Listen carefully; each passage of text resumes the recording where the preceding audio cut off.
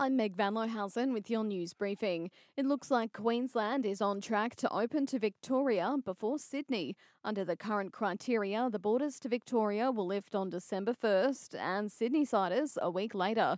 But the situation in South Australia has complicated things, with both of those states staying open to Adelaide.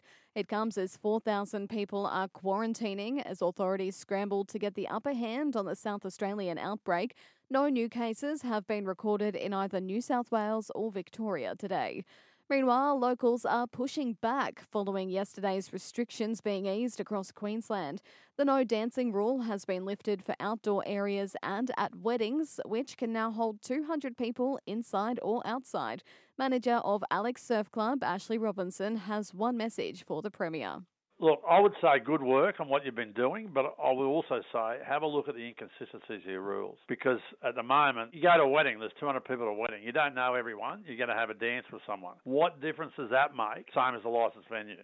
And the high ropes course at Sunshine Plaza is set to open next Friday. It comes after 18 months of construction and is set to be the biggest ropes course in the country.